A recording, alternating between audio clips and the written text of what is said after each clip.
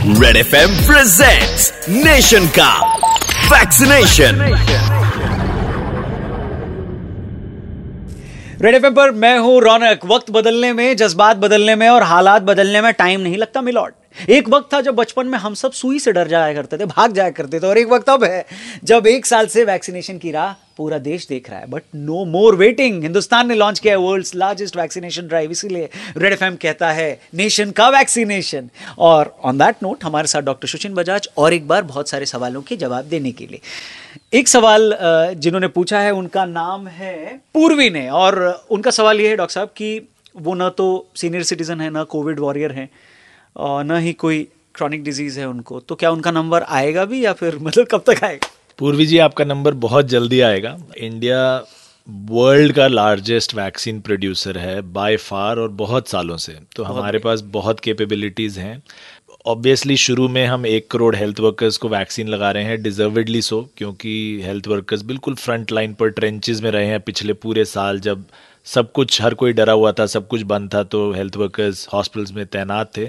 उसके बाद 2 crore front line workers को वो लगेंगी वैक्सीन्स, और उसके बाद 27 करोड़ जो लोग 50 से ऊपर हैं या जिनको बीमारियां हैं।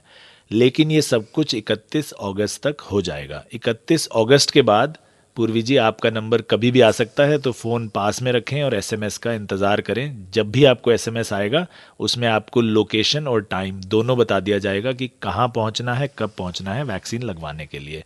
तो उम्मीद है 31 दिसंबर से पहले ऑलमोस्ट सबका नंबर आ जाएगा इसी साल में। Super wonderful. राजा ने भी एक सवाल पूछा है कि क्या हेल्थ डिपार्टमेंट में रजिस्ट्रेशन किए बगैर नंबर आ सकता है, मतलब उसके बिना भी वैक्सीन मिल सकती है या फिर? देखिए, ऑन द स्पॉट रजिस्ट्रेशन नहीं है। हाँ। तो ऐसा नहीं हो सकता कि आप वहाँ जाएं और वहाँ पे आपको वैक्सीन लग जाए। ऐसा भी नहीं होगा कि कोई आपको फ़ोन करे और बोले कुछ एक्स्ट्रा पैसे दे दीजिए तो वैक्सीन मिल जाएगी, ऐसा भी पॉसिबल नहीं है। रजिस्ट्रेशन ज़्यादातर ऑटोमेटिक हो रहा है, वोटर्स लिस्ट से मैच्ड है, डोर टू डोर ड्राइव भी चल रहा है, सर्वेज भी चल रहे हैं, और एक ऐप भी आएगा थोड़े दिनों में जो जनरल पब्लिक के लिए ओपन कर दिया जाएगा, जहां आप रजिस्टर कर सकते हैं। तो ये सब चीज़ों के बाद ही आपको वैक्सीनेशन मिलेगा। मेन चीज़ है कि आपके फ़ोन पर ऑटोमेटिकली अपने आप ही एसएमएस आ जाएगा, आपको ज़्यादा चिंता की ज़रूरत नहीं है। यानी भले आपका नाम राजा होगा लेकिन वैक्सीन आपको प्रजा की तरह ही मिलेगी, ठीक है? सो ये जो सवाल जो मैं आपसे पूछ रहा हूँ, ये सबसे बेसिक सवाल है कि क्या वैक्सीनेशन की ज़रूरत है सबको, या कोई नहीं लगाया तो भी चलेगा? देखिए, ज़रूरत तो सबको है वैक्सीनेशन की, बट ये मैंडेटरी नहीं है कि गवर्नमेंट ने ऐसा रूल नहीं बनाया कि सबको लेना ही पड़ेगा। अगर आप नहीं लेना चाहते हैं तो यू आर फ्री कि आप ना लें। पर मैं लोगों को ये थोड़ा ज़रूर बताना चाहूँगा कि अगर आप यंग हैं, आपको लगता है आप बिल्कुल एक्टिव हैं, आपको कोई प्रॉब्लम नहीं है और मैं वैक्सीन नहीं लेना चाहता हूँ क्योंकि मुझे वैसे भी कुछ नहीं होगा, तो आपको शायद कुछ ना हो, बट आप जब वापस घर जाएंगे तो आपके बुज़ुर्ग रिश्तेदार, आपके माँ बाप, अगर कोई घर में बीमार है, वो उसको आप ज़रूर ये बीमारी दे सकते हैं, और वो तब बहुत ख़तरनाक रूप में बीमारी आती है। हमने पिछले 2-3 महीने में देखा कि कोरोना ने कितना कहर ढाया था। आजकल थोड़े केसेस कम हैं, इस वजह से हम लोग शायद थोड़ा उसको ईजी ले लें, बट मैं आपको याद दिलाना चाहूँगा कि बूढ़े लोगों के लिए, बीमार लोगों के लिए बहुत खतरनाक बीमारी है।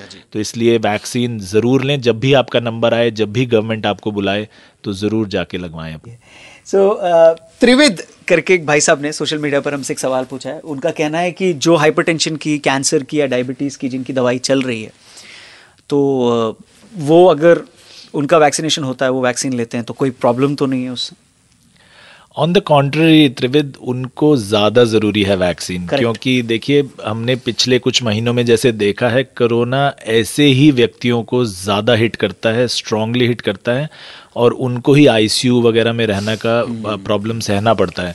तो अगर आपको कोई भी बीमारी है जैसे डायबिटीज़, ब्लड प्रेशर, कैंसर, तो गवर्नमेंट ने ऑटोमेटिकली आपको प्रायोरिटाइज़ किया है। जो 27 करोड़ लोग 50 से ऊपर या बीमारियों से ग्रस्त हैं, तो वो लोगों को पहले वैक्सीन मिलेगी। उनका नंबर 31 अगस्त से पहले आएगा। तो वो ज़रूर लगवाएं वैक्सीन, उनके लिए ज़्यादा आवश्यक है। बिल्कुल। तो करवाना चाहिए या नहीं करवाना चाहिए, इसका सवाल ही नहीं, पहले करवाना है। सो नंबर का इंतजार करिए। रेड एफएम प्रेजेंट्स नेशन का वैक्सीनेशन।